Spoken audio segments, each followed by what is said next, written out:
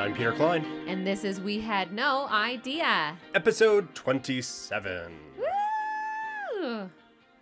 We come to you from Mohkinstsis, and we acknowledge that we get the privilege of living and producing this show on the traditional territories of the Blackfoot Confederacy, the Tsuut'ina Nations, the Iahe Nakota Nations, the Métis Nation Region 3, and all people who make their homes on the Treaty 7 region of southern Alberta.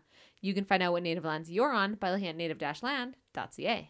The sources for the show today, history.com, npr.com, Statista. Statista. Although Statsista would have been a lot better. But yes, why am I having so much trouble? Statista? Ooh.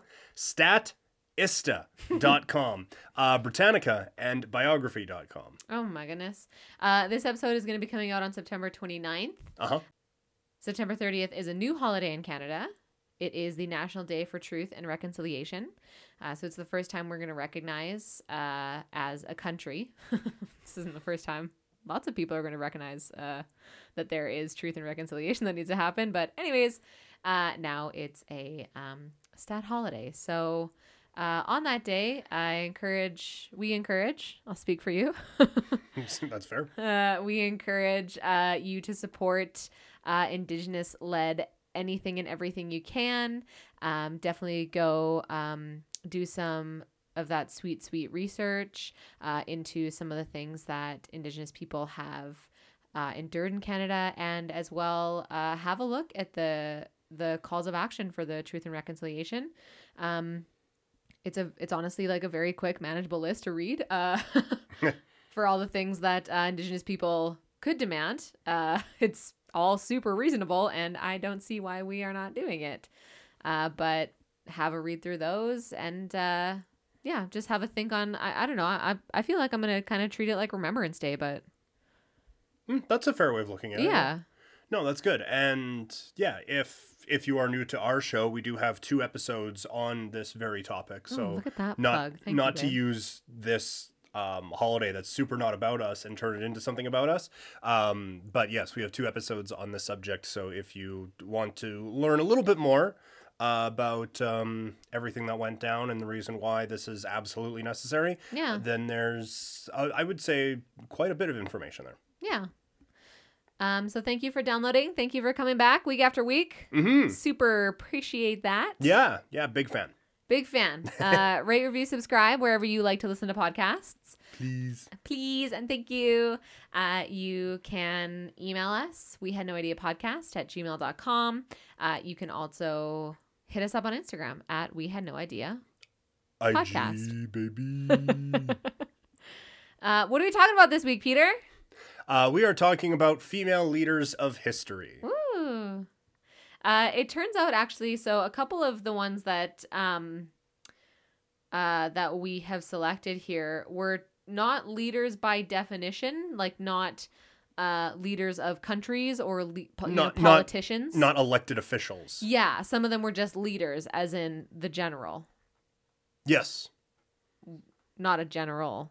But no, I know what you mean. Yeah, and soon as I said it, I was like, general leader. Not the Shaquille O'Neal backed insurance company, the General. No, they are like just in general leaders of people, like leaders of society. Yeah. Let's dive right in. Yeah. So our first iconic female is Claudette Colvin. So only a few months before Rosa Parks, who I'm certain you've heard of. A 15-year-old girl, Claudette, refused to give up her seat on the Montgomery Atlanta Transit System, which is the same one that Rosa Parks also refused to give up her seat on. She was told to move for a white woman, and she refused. The bus driver got involved, and when she replied to their orders to get her to move, she just kept saying, "I paid my fare. I have every right to sit here in this seat. It's my constitutional right." And this 15-year-old girl was then arrested by 2 police officers. Which I'm sure was totally necessary. Definitely 100% necessary. You definitely need multiple officers in there. Totally. She was taken to the adult jail, not the juvenile detention hall. She said I believe that she had it was either a book or a memoir or something that was written about her. She said that on the ride over to the jailhouse and while she was being led through to the back of the jailhouse to her cell, officers were calling her thing and whore and racial slurs. Well, that's awful. Yeah. And also when you're describing like things that you have been called and you get specific with two and then you just clump a bunch into one thing, that means all of those are really bad. So to recap, whore was the one that we could say. Yeah. Yeah, that's absolutely appalling. She's a child. Yeah, just 15 years old. She does get bailed out of jail that same night by a reverend in her community. And along with the reverend and her mom, they drive back to their neighborhood. And they're greeted by classmates of hers that had been on the bus and had watched her get arrested and then like went and like told her mom. Like, because she wasn't given a phone call. She wasn't given anything. Wow. So people that like other kids that saw her get arrested were like, Mrs. Colvin, your daughter's in jail. So Claudette remembers feeling proud because she had stood up to a collective 3 white men, the bus driver and the 2 police officers, these people in positions of authority after a long day. And it turns out that in school that day, she had actually been learning about some of the Jim Crow laws that they were facing. And like her and her classmates were expressing some of the frustration that they felt because they were living in these laws. So she kind of was like ignited at school and then was like, I don't want to give up my seat. I paid. Yeah. Why would I move? So social justice leaders at the time did find inspiration in what she did on the bus that day, but ultimately chose Rosa Parks as the face of their cause because she the first point I have here is that she has a natural gravitas and that she was like a well-respected member of the community and she was like a secretary for the NAACP. But it's because she wasn't a literal child. Right. Yeah, that's a lot of pressure to put on a 15-year-old. Yeah, and so Rosa was kind of chosen as the face of the movement just because she was like an adult and she had good standing in the community and she did have like a presence to her. It was brought up, this information was from an NPR article, that if you look into changes to laws and like the faces of overthrowing oppressive rules like this, the real people putting in the work are young people, and then more adult type people are made the faces because they're harder to dismiss. Right. I mean, you hear it all the time. It's like the youth is going to run the world, or like they're going to save us. They are the future. They always were. Here's the thing. Yeah. So I thought that was just a really interesting point because what Rosa Parks did, obviously credit to her for. Yes.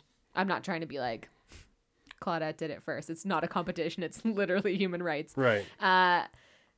So all credit to her for refusing to move, especially because in Rosa Parks' case, she was sitting in a colored seat. Like there was some seats at the back of the bus for Black people. Mm-hmm. So she was in a colored seat. But there was like, I guess, a lot of white people that wanted to sit on the bus that day. So they were like, you move out of the colored seat. Like she had to go stand even though she was like in her section. And she was like, no. Interesting. But yeah, it really drives home the point that these laws are like hard to change. And many people before Parks were escorted in handcuffs off of their buses for refusing to move. So Claudette was one of the first. And there was a couple after her and before Rosa that just were fined. And then their stories went away. Yeah. So yeah, Claudette Colvin. All right. She was one of the first people to, I guess, refuse to move off the Montgomery bus line. Yeah, I had no idea about any of that. Yeah. So that's interesting. I'm glad we were able to kind of shine a light on that one. Totally.